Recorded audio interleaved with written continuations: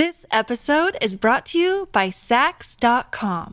At Saks.com, it's easy to find your new vibe. Dive into the Western trend with gold cowboy boots from Staud, or go full 90s throwback with platforms from Prada. You can shop for everything on your agenda, whether it's a breezy Zimmermann dress for a garden party or a bright Chloe blazer for brunch. Find inspiration for your new vibe every day at Saks.com.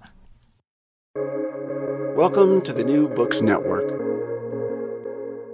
Welcome to the podcast New Books Network in Latin American Studies. I'm Elise Mazadiego, Marie Curie Fellow at the University of Amsterdam, and your host.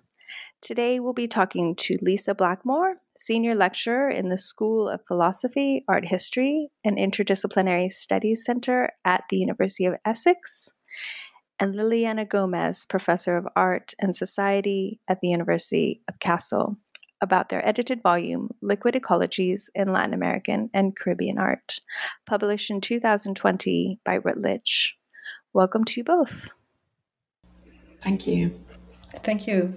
So before we dive into the specifics of the book, could you begin, as we often do in this podcast, by telling us about your professional trajectories and perhaps how they led you to co-editing this book?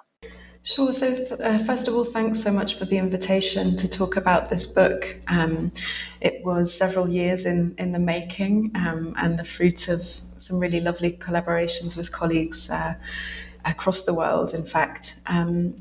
And so to speak to this question of the professional trajectory, I'm a British researcher based in Essex, which is a university just north of London, and I'm split between art history and interdisciplinary studies, so looking at particularly Latin American art and also social, political, environmental issues affecting the region, with a real interest also in interdisciplinary practices and methods, as well as curatorial practice.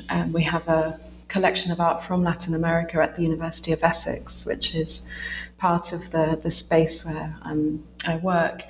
And I came to Essex through a kind of quite a kind of wiggly route through academic work. I studied languages originally and moved then to Latin American cultural studies in London, and then moved that kind of research practice across the Atlantic and moved to Venezuela.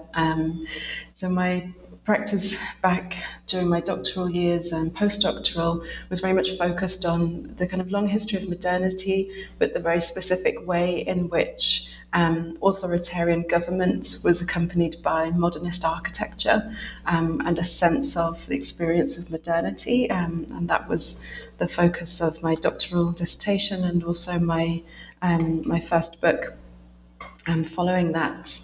And that work expanded that sort of thinking through of the intersections of modernity and politics and aesthetics into postdoctoral work looking at political violence in Venezuela and also in the Dominican Republic, as accompanying this experience of urban modernization and transformations of landscape. So this is kind of quite broad cultural history work, but also looking at spatial history, spatial practices, and also the archives where records of collective experiences of change are held or become invisible. And that was some of the ground on which Liliana and I kind of found ourselves kind of sharing quite common research questions. Following the experience, I taught for a little while in the UK at Leeds University, and then started a 3-year postdoc on the project Modernity in the Landscape of Latin America at the University of Zurich, working with Jens Andermann. And it was there that Liliana and I met and began to not only collaborate on the Liquid Ecologies project, but actually as well, we were both working on film methods as a research practice. I was making a documentary at the time, co-directing one. So we were interested in the way in which academic research and scholarship is also kind of expanded beyond text-based work into curatorial practice, filmmaking, and other realms.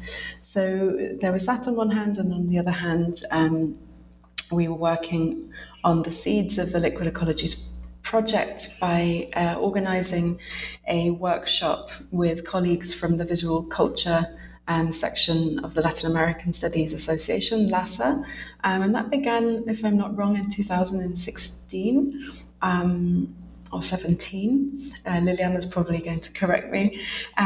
We brought together most of the authors who then were in the volume at a author workshop, and then began this work of crafting the volume. My own personal work with water began in 2017, really at the end of the postdoctoral work, and I started looking at questions of hydropower in the Orinoco Basin, and also sanitation works and kind of urban channeling of water in the Dominican Republic.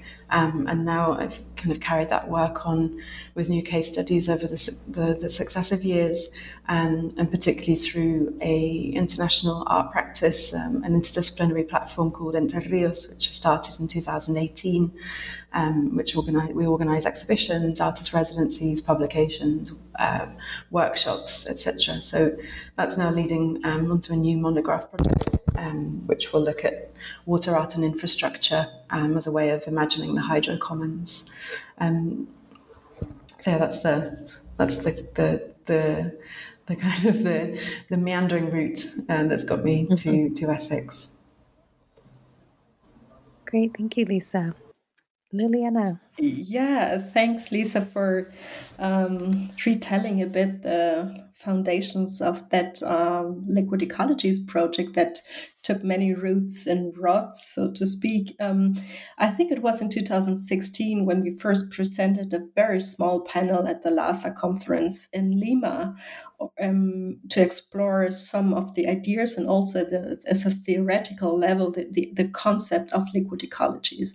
And from there on, we expanded into a larger theoretical framework that then got its roots with the workshop we held at the University of Barcelona as a pre-workshop of LASA, inviting basically the authors that then were so generous to continue to work with us for the Liquid Ecologies book project.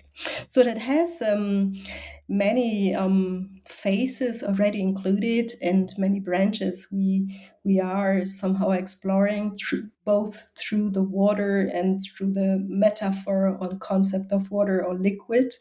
And I think this was, for my part, a very fruitful exchange with Lisa, who indeed I met in Zurich when I started a Swiss National Science Foundation professorship for the research project Contested Amnesia, Dissonant Narratives and Contested Amnesia, looking at the role of cultural production, particularly the arts and literature in post-conflict regions, and they're looking in particular at Colombia and at the Middle East. So in that sense, Lisa and I started to collaborate, both based in Zurich. I then moved to Kassel only recently, last year, when I accepted this new appointment as a professor of arts and society, which is a transdisciplinary professorship, including both art historical approaches, cultural history approaches, material history and literature. I'm based here at the University of Kassel, have another second affiliation with the art school at Kassel.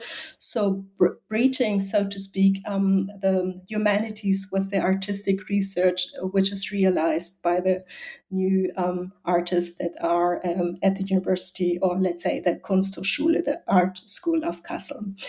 At the same time, here in Kassel, we are building up a new institute with the focus on exhibition studies and contemporary art in the global context, which has the famous name of Documenta Institute. And I think this kind of constellation between the newly founded institute and the University of Kassel, which has a very strong emphasis on humanities, and the art school makes it very pleasant for me here and productive to think and develop some thoughts further. My disciplinary background, it's an, let's say, interdisciplinary one. I studied architecture in Paris and Berlin many times ago. And when I concluded, I just found that I needed to dedicate myself more to philosophy and literature. This was the way into the humanities, and where I realized later on a doctoral thesis on the Latin American modernity and its rapid urbanization, thinking through the episteme of the urban. As it is used in Germany, and then had the chance to finish as well my second book, which is the big postdoctoral project. The book will be out by this fall. It's called Archive Matters, where I look in particular at the very rich photographic archive by the United Fruit Company, reading the archive against the grain, looking at the absences and silences of the archive to better understand how images are used to ground, let's say, the corporate capitalism developed by the United Fruit Company in the Caribbean. And that said, really brings me back to the very productive collaboration with Lisa. As she mentioned it, we have many fields there intersecting, and I think liquid ecology is one of the main materialization of this thematic overlaps. Great, thank you for those introductions. To go into the book then, what brought me to your edited volume was, in fact, the essay by Esther Monivas titled Water, Women, and Action Art in Latin America, Materializing Ecofeminist Epistemologies. And as I'm thinking about histories of art in Latin America that address ecological destruction through feminist frameworks, I was particularly interested in the author's rating of artists from across the Americas, including Ligie Clark, Ana Mendieta, Yenny Nan, whose performative experiments with art express a permeable relationship between the body and nature. Now, water would seem to be the central feature of your book and largely the substance that connects each chapter to one another. But as you both explain in your introduction, the book is much more nuanced exploration of its varied conceptualizations. And what you do is propose to, quote, think with water in an ecology of fluids, flows, and spaces. So I was wondering if you could both expand on this premise for the audience, explaining what you mean by liquid ecologies, and maybe Lisa, you could start us off on that conversation. Yeah, thanks. So this is really essential to what we were proposing with a sort of conceptual framework and liquid ecologies as an analytic, and it's this question of moving beyond the kind of literal and framing of water as either oceanic or as freshwater, that literalization of water as material. And that doesn't mean that we don't engage with it, but I think we were much more interested in expanding this question to the fluid dynamics related to liquid ecologies, understood not just as entailing water, but also other modes of flow, representations and conceptualizations of flow and fluidity, but also their retreat or counterflow. And this enables us to think of ecologies also in the sense of entanglement rather than enclosure or separation, which is vital to thinking with water in general, but also important for considering the relationships between human, non-human realms as constitutive of the planet, and the kind of social, political, and ethical implications of how it's inhabited.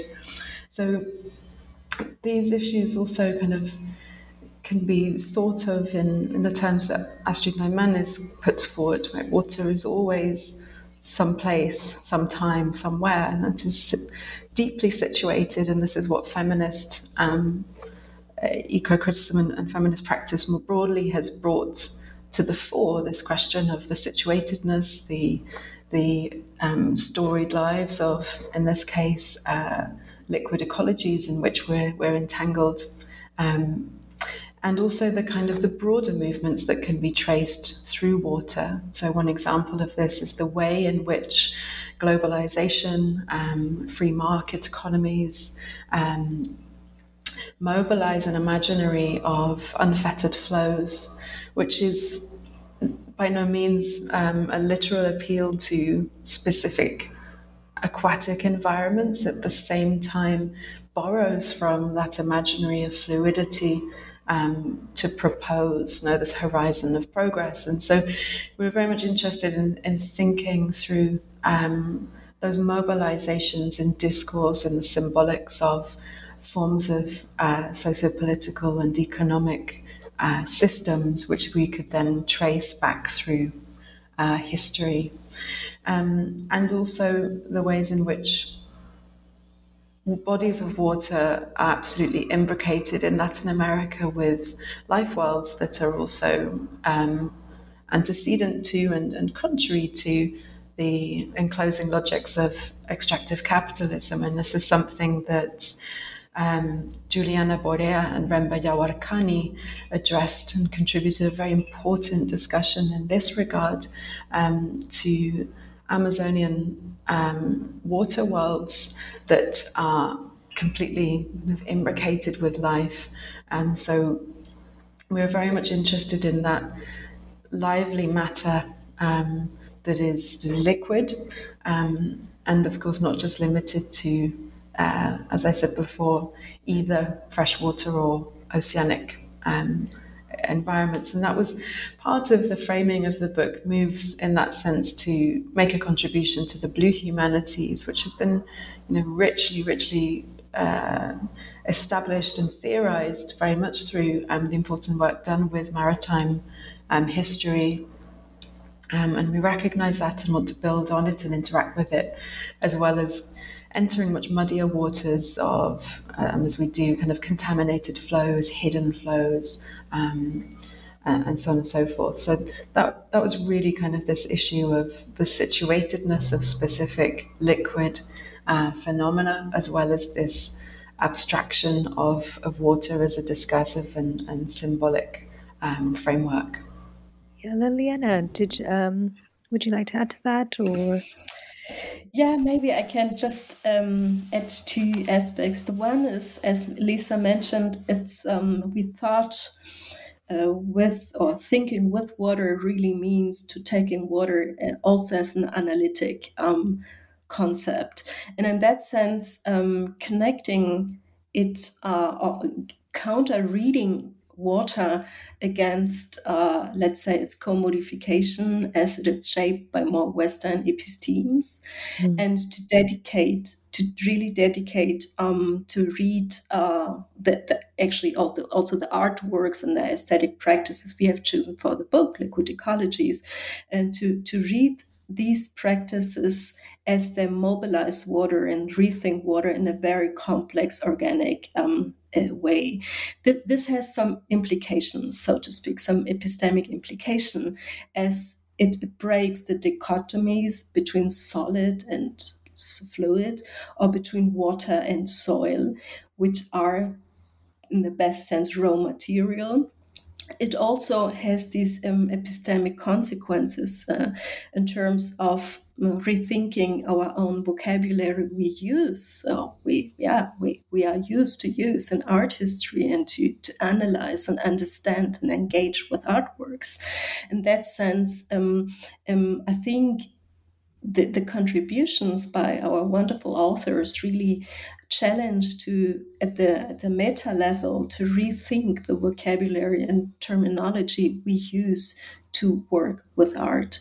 And in that sense, matter for having that analytic quality, let's say water as both metaphor and analytic quality, really invited us to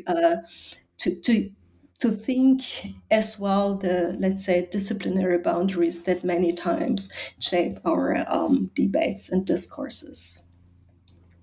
Yeah, and you just sort of alluded to this, which is that cultural production is really the other focus of this book, and here you foreground the visual arts and literary works and film, primarily. And this edited volume, I think, really spotlights the ways in which artists in Latin America and the Caribbean specifically have long been in dialogue with water, liquids, and fluids as material signifiers and ontological materials, as you call it.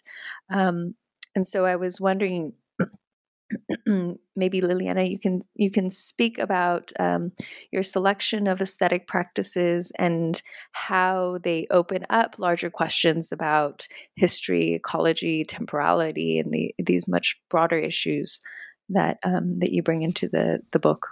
Mm-hmm. Yeah, let me go one step, let's say, before that, to let's say discuss a bit the artworks and the choice we've made. I think Lisa and I, we decided to have a call for papers and really to reach out to a large audience who always had already worked with water in this many forms and in many guises. And it was overwhelming how many good contribution and answers we got from the scientific community, and also by artists, curators who really felt to respond to this call. So in that sense, we with, let's say, with the audience, with these calls, we and with the answers, we understood that water has been already very deeply, let's say, thought by many scholars, not only by those who identifies themselves already being part of the oceanic studies or critical oceanic studies. And I think this was also for the liquid ecology a sort of a foundational moment as we started to, as I just mentioned, to take water, but not only water, also other kinds of fluid materials, serious in the way to think, to really think with water and to really think our environment with the fluid relationship we had, and that are so many times so contaminated and stressed in modern times. So now I go back to your question. So for me, it was clear that I wanted to discuss in particular the video work by the Colombian artist Clemencia Echeverry, because she beautifully and critically dedicated her work to understand the so embedded political violence in Colombia through water, and specifically through the river landscape Colombia. The river landscape, who as an alternative memory to the political violence embedded. And with her work, I understood that these absences, that, let's say, a discursive realm to speak about the violence, to speak about the different forms of violence, such as forced disappearance, that, let's say, that many times in Colombia do not find an echo to be responded to be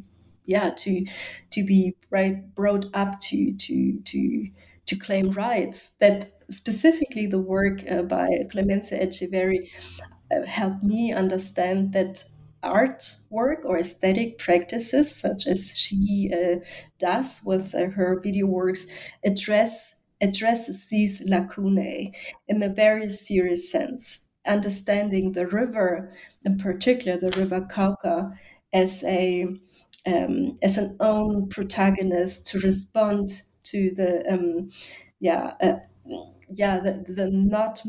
immaterialization of rights to the political violence. So for me, it was very clear that working and thinking with water was one way to connect, to talk about the political violence and to understand it better in its memory layers and unspoken words and non-narrated histories.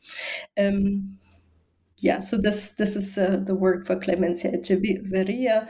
Of course, the authors we invited, they have different choices. They do work with different kind of visual arts and also literature. In that sense, we really were open to invite those who are able and work with water in these different dimensions and aesthetic forms. Thank you. Lisa, did you want to add to that at all, or? Yeah, just maybe a point about the expansion of the aesthetic as well, which is very much operative in the book, insofar as it doesn't just address art making, right, cultural production, kind of narrowly conceived, but as I said before, it really tries to insist on flow, manifestations of flow, as being in and of themselves aesthetic manifestations, and also hydraulic phenomena which attempt to harness and control that, also being aesthetic manifestations. And so one concrete way in which this is materialized is through infrastructure, right? And through the fluid mechanics and dynamics of bodies of water themselves. And that has very much a part in the book as well, which I think is really important. It's not so much this kind of only human representational lens, which passes through either, verbal or visual representation and aesthetic codes, but also we're thinking with those infrastructures and those industries which intervene and intercept, for instance, the temporality and the material manifestations of rivers or oceans, insofar as those are live bodies that produce space, they produce landscape, right? And so I think that's something which is an important current in the book and a contribution that it makes to the field of the environmental humanities, right? Which in terms of environmental aesthetics is very often thinking both with those physical landscapes and ecologies and with ways in which human aesthetics mediate and remediate them in art and other forms of cultural production. And what's interesting is that there are some really productive meeting grounds also of those that go through the book. I was thinking of Sophie Haller's chapter about recent contemporary art from Chile, in which she works with Claudia Muller's really interesting kind of infrastructural installations, which are considering those ways of intercepting dynamic flows. So there's a kind of thinking with those systems that come from industry, and there's some retracing work also of the way in which those human systems, right, intercept and attempt to harness liquid ecologies for purely human gain, and the let's say the tensions and the frictions that and counterflows that emerge in those meeting points is something that many of the authors I think are really interested in the book, and that I think it does some important thinking about those issues. Yeah, and perhaps this is an opportunity to talk about your chapter a little bit, because in fact, this is a topic that you do address in your chapter titled "Turbulent River Times: Art and Hydropower in Latin America's Extractive Zones." And in that essay, you examine hydraulic infrastructures with 1970s site-specific work by kinetic artists Carlos Costillas and Alejandro Otero in the context of the Guri Dam in Venezuela. And since we're on a podcast, I suppose it would be we don't have sort of the visual medium by which we could look at these works, but maybe you could first describe these monumental installations, and then how they are important to your study of hydraulic technologies and industrial modernity in Latin America. Sure. So both my chapter and Liliana's are from the first part of the book, which is called Liquid Epistemologies. And so it's really asking for, in both our cases, in fact, the kind of material temporalities that are embedded in liquid environments. So whereas Liliana's thinking about memory work and kind of residues and traces of violence, what my chapter attempts to do is to think about the way in which industrial systems have harnessed the temporality of river flows and oriented them towards productivity and modernization, and the metronome of modernity understood broadly as the systematization of natural resources with a view to the accumulation of wealth, right, and the project of human development, quote unquote. So the chapter kind of starts off by doing some of this tracing of how silk mills in the north of England tapped into local rivers to power machinery, quite literally, how rivers were channelized to provide liquid highways for goods in a connected global economy of primary resources and manufacturing centres, and then, of course, urban centres, which grew rapidly off the back of this.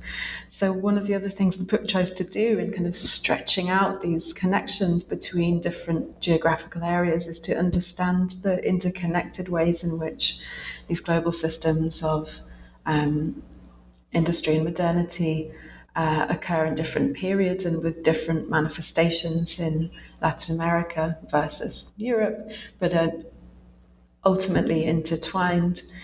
So the chapter then moves to thinking closely with the Orinoco Basin, as you just mentioned. So this is, one of the kind of mythical and kind of iconic hydrological basins of Latin America, and one which, as we know from colonial times, was very much lodged in the European navigational imaginary as being a site of untold wealth.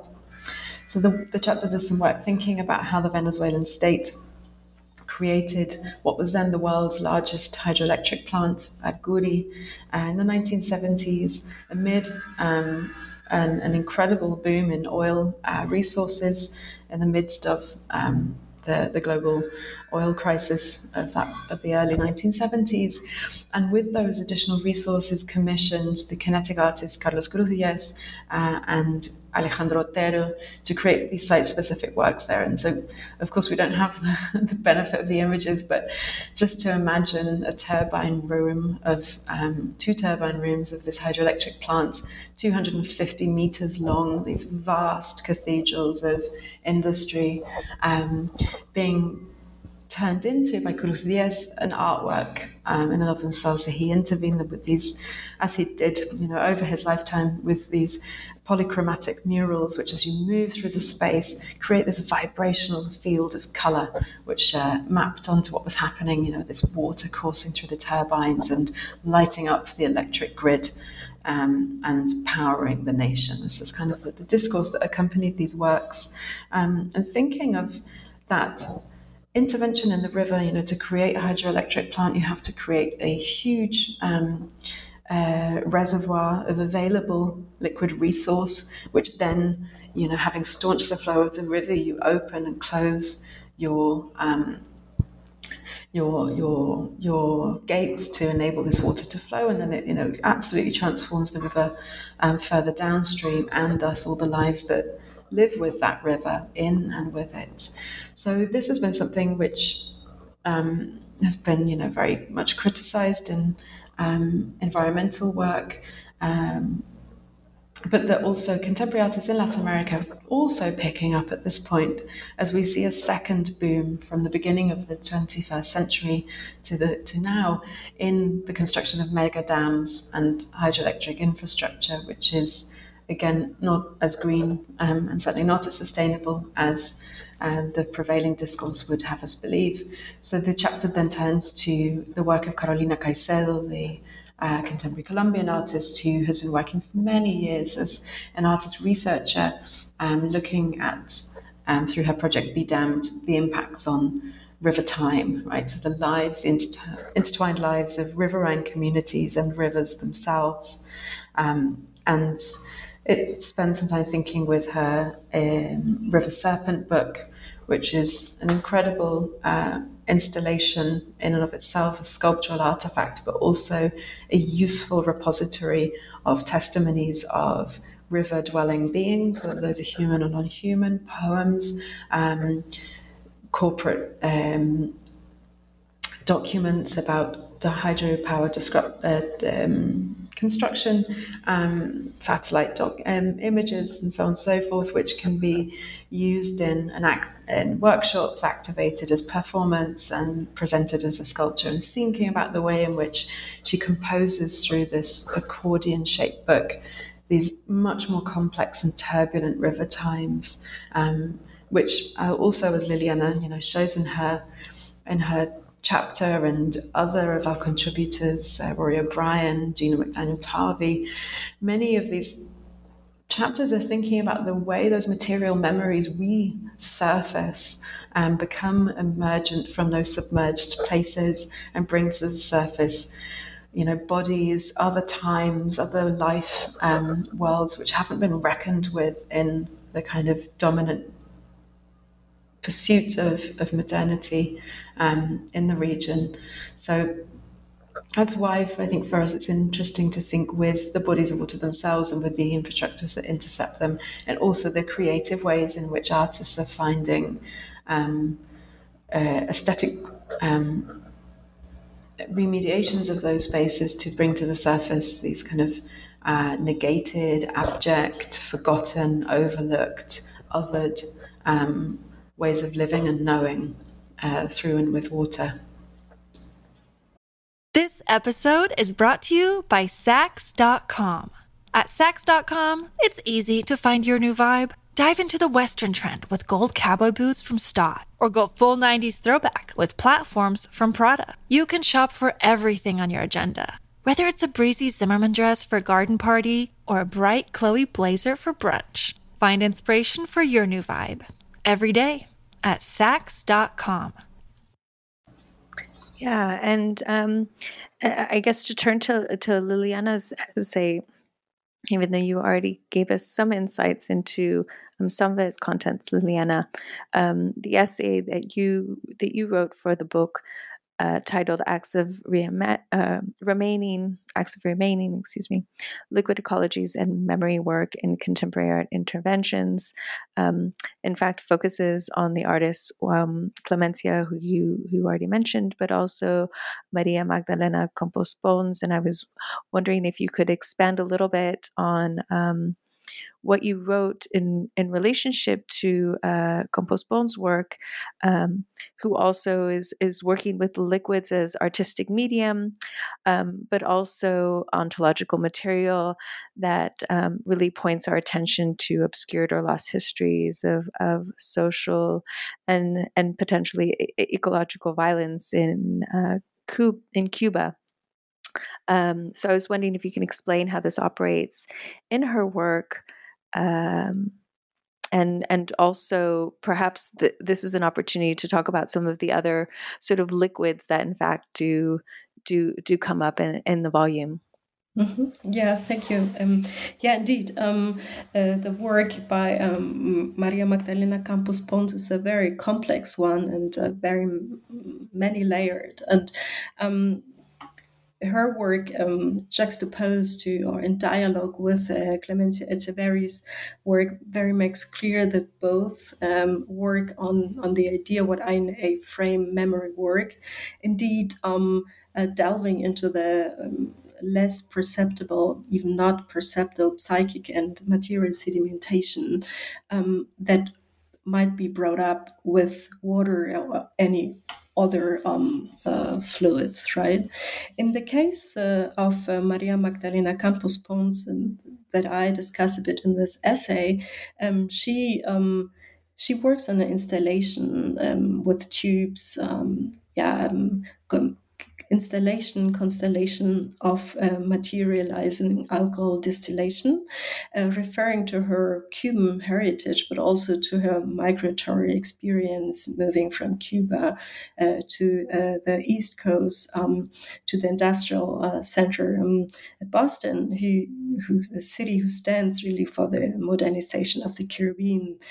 And what she very delicately and very sensual work makes experience or make feel is that alcohol is not at all, so to speak, a cultural product. Well, it is a cultural product, but a cultural product with a large, violent material history into which slavery is deeply embedded. And without slavery, alcohol would not be possible. So in that sense, in her work, both the idea of culture in the product of alcohol, which is consumed in Western cultures many times, there is at the same time, or as a double-faced side, the violent history and the slavery, which is forgotten. Yeah, basically forgotten and unspoken when consuming alcohol.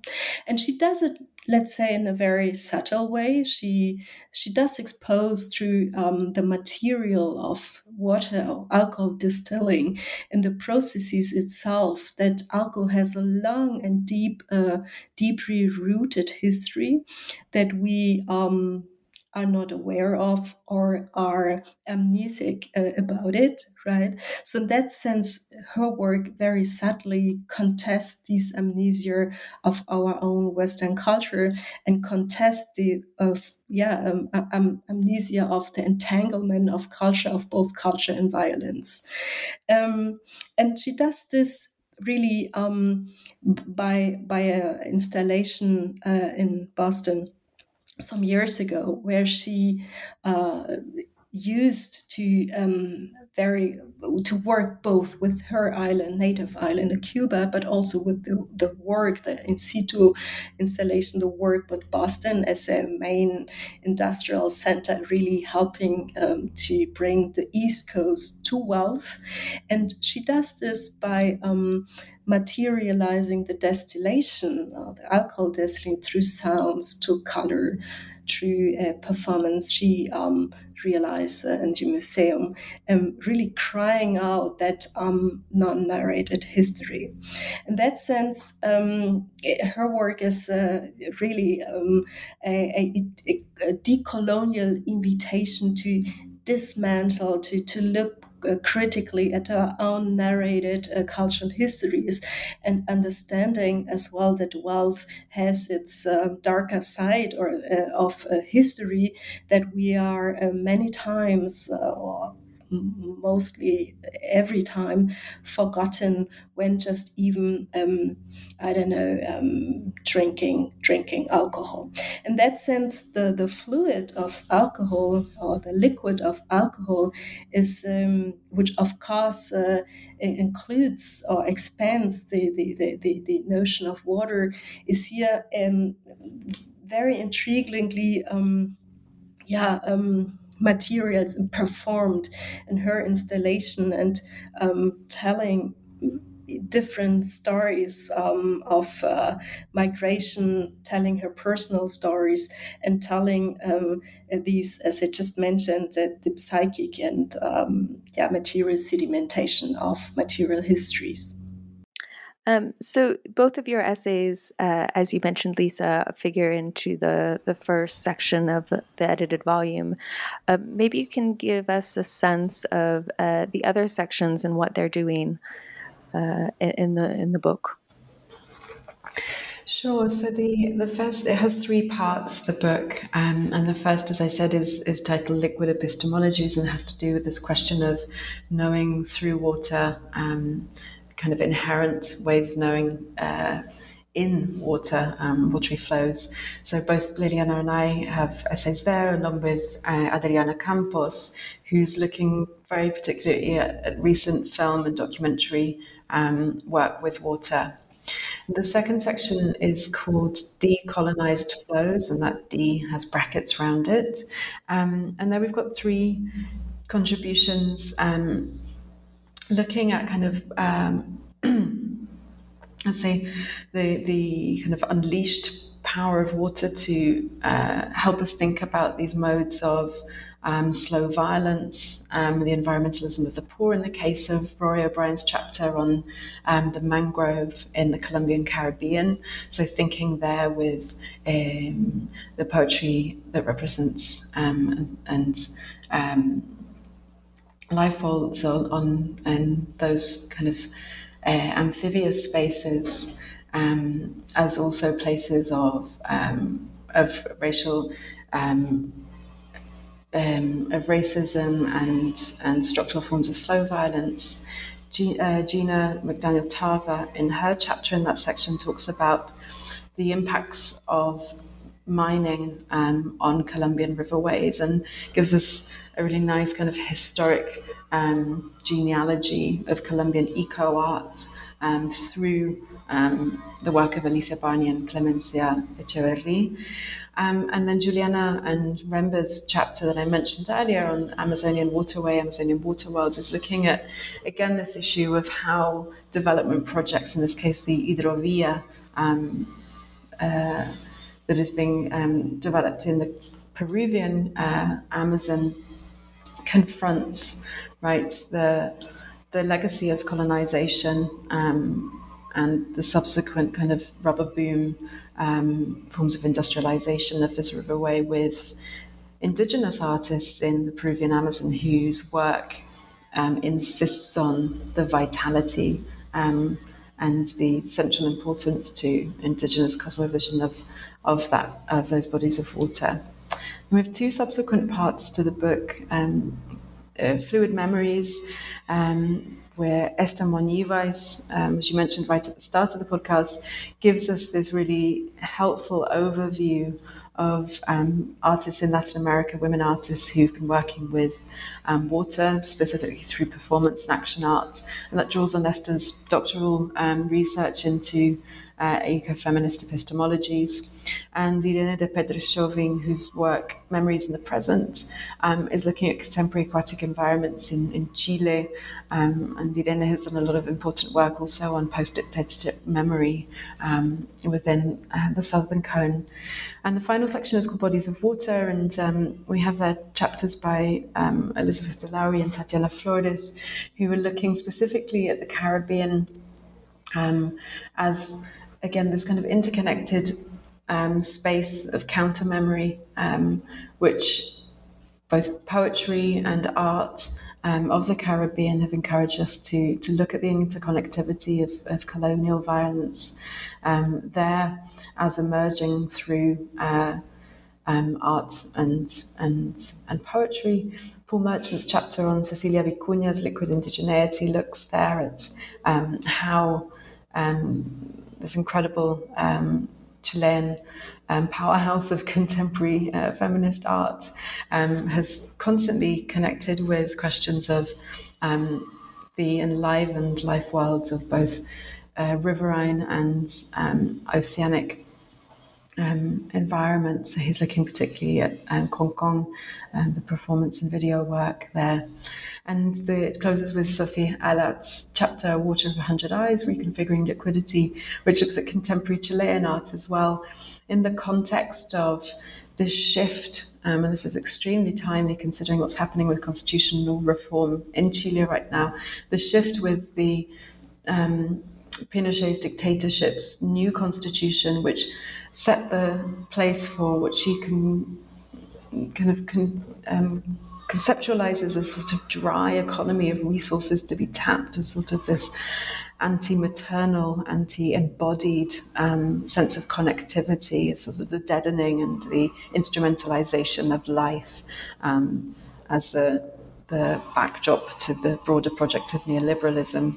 So she looks at artists who kind of counterpose other life worlds with that, or that critique that instrumentalization by re-enlivening the relationship to different aquatic environments. So again, it's this kind of very, these kind of tides in the book that take us to different places, different times, but running through them is this, very consistent theme of the stories that these bodies of water can tell, the embodiment that is central to understanding our place on the planet, and the ethics of planetary stewardship within that, and the way in which art making, cultural production broadly can bring to the fore those conversations in hopefully not only critical but also kind of generative and imaginative ways.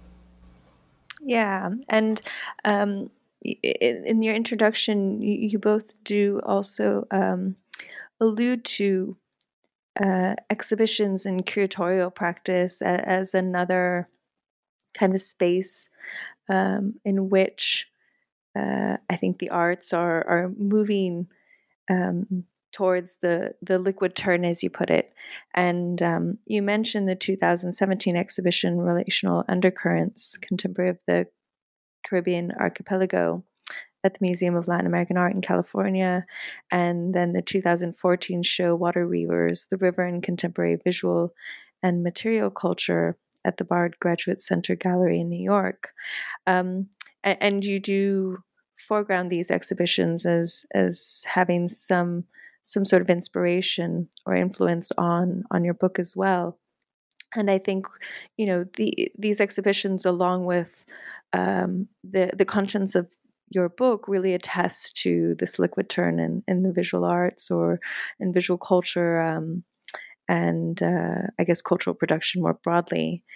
But now, I guess, as I was rereading this book over the last couple of days, I was also following sort of the deadly news of the floods in Pernambuco, Brazil, as they were being reported. And I was thinking about the ways that we are now forced to reckon with more intense precipitation events due to anthropogenic climate change. And I'm just sort of, this is really is a question about sort of the future, or where maybe the liquid turn might be going.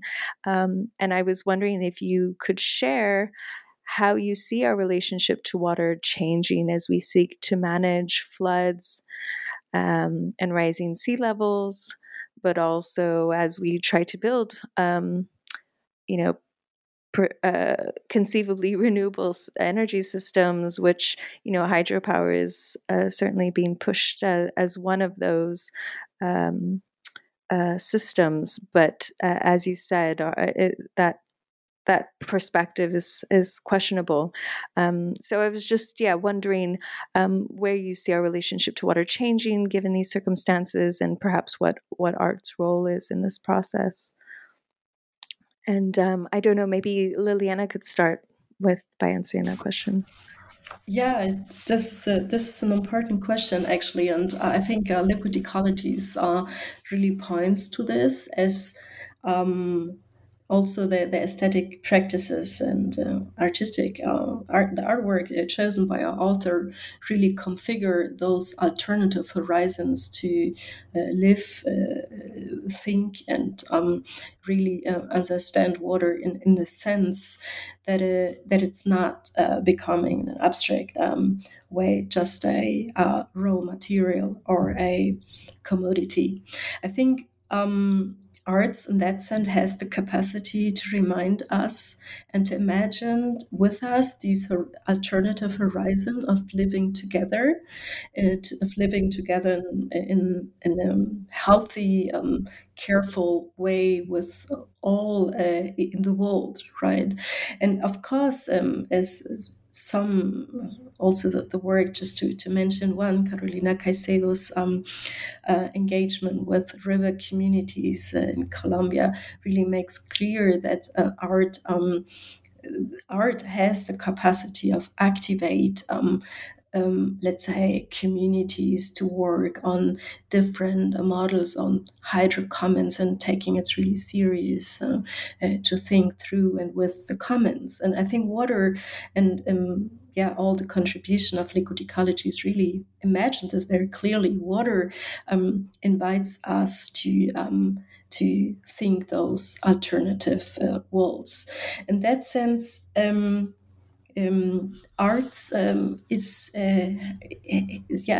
the capacity and is one of the resources to make participate in a larger audience. Yeah, larger means a public, a community which is not necessarily are academic or scientific or specific, but in larger community to develop and invent new ecologies of care, to care for both the environment and the other humans, and to really maybe heal or help us heal those damaged relationship we have with the environment as modern societies. And liquid ecologies, I hope, will appeal to this kind of possibilities and choices of possibilities we have as an audience. Yeah, and I think that the future isn't. There are certainly bleak events, and water. But I think there's a growing sense that water is this contested environment where people are able to read very quickly the asymmetries. And there's a really excellent example from the elections in Colombia at the weekend. So on election day, the incumbent Iván Duque had a red carpet rolled out to come out from Casa Nariño to go and vote. It was raining in Bogota. He was under the umbrellas and being saluted, in a very ceremonial pomp. This was circulating on social media, contrasted with a photograph of absolutely inundated centres of voting centres where people were wading through water, poor people in kind of precarious environments going to vote. And so this wasn't mediated by any artist. It was purely there in the media and confronting these asymmetries. And I think that what we're seeing now is this greater shift towards a demand for healthier bodies of water. We're seeing, urban policies that are remediating almost dead urban rivers.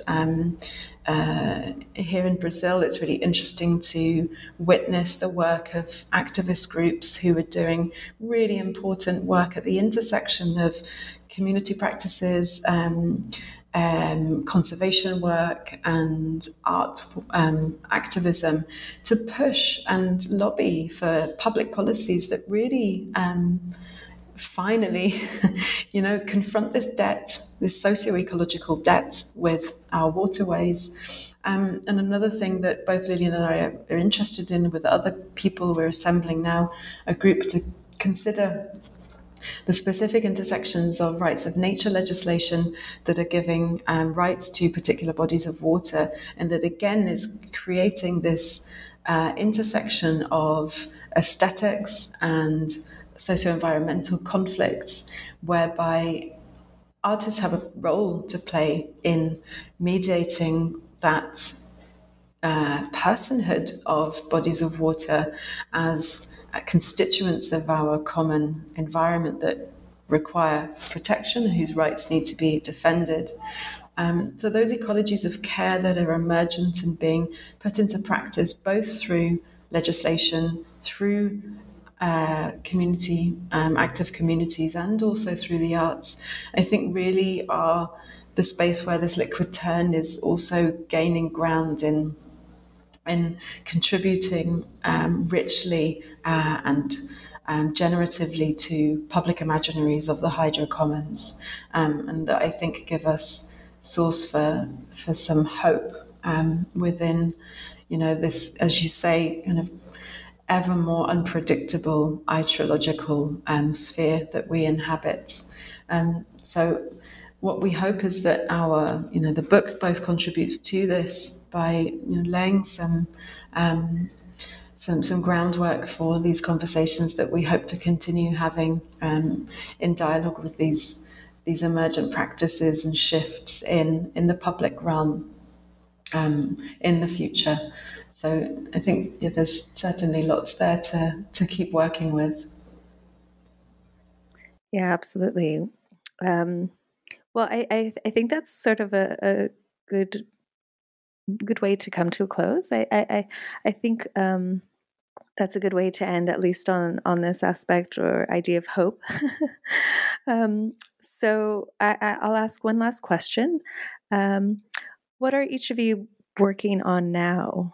And maybe Lisa, you could begin. Sure. So I'm at the minute working on a series of chapters for an upcoming monograph. So all of next year I'll be dedicating to working on this project, Imagining the Hydro Commons, Water, Art and Infrastructure in Latin America. And it's, doing some of this work of looking historically at relations between hydrologic and hydraulic infrastructure, projects of modernity, and then thinking forward with art making, which is encouraging other ways of relating to and through water, right through to these questions that I've just mentioned just now about projects for urban recovery of waterways, rights of nature discourses and ecologies of care. Within contemporary art and urban and rural activism. So that's a real joy to be kind of doing that work now, and also continuing to work with the Entre Rios Collective. So we have this digital platform where our artists contribute their practice research processes as a forum also then that feeds into our teaching with students, not just in Essex, but mainly actually in Latin American universities and public programs that we've been running. So really trying to sustain that hydro community of people who are working with bodies of water across the region. So we have artists in Mexico, in Colombia, Peru, and it would be wonderful to expand into Brazil now. And to keep that sort of community of people who are thinking together going. And yeah, that's the focus of the work now. Great. Liliana.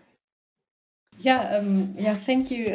Of course, Lisa and I, we do work on another project to be born soon and to continue to expand and to think further with liquid ecologies. I have two other related projects. One edited volume, which is on extractive zones, an exhibition I had last year at the Museum of Cultures in Basel, Switzerland. And there I have worked with some artists such as Carolina Caicedo and Maria Teresa Alves, where both the co-curator Alexandra Prost and I, we were preparing the discursive context of extractive zones and the role of arts have to really build the capacity to go, to build, to find, to imagine these alternative horizon. So I will be working on this very concretely, and the other is a pending third monograph on contested amnesia, the role of dissonant rights, of dissonant voices to contest amnesia and post-conflict situations such as Colombia and Lebanon, both looking at literature and contemporary art, how they frame, how they rethink the idea or let's say the political agenda of post-conflict. And there as well, I dedicate myself to the forensic memory in particular and the role of human or expanded human rights, because also landscape become part of the post-conflict in that sense. So I continue somehow the liquid ecologies in these two different book projects. They will materialize soon. Great. Well, thank you both for joining me in this podcast today. And, I encourage everybody to read this edited volume. It's a really wonderful contribution, I think, to Latin American studies and art history, visual culture, and the various other disciplines in which this book touches on. So please do find a copy where you can.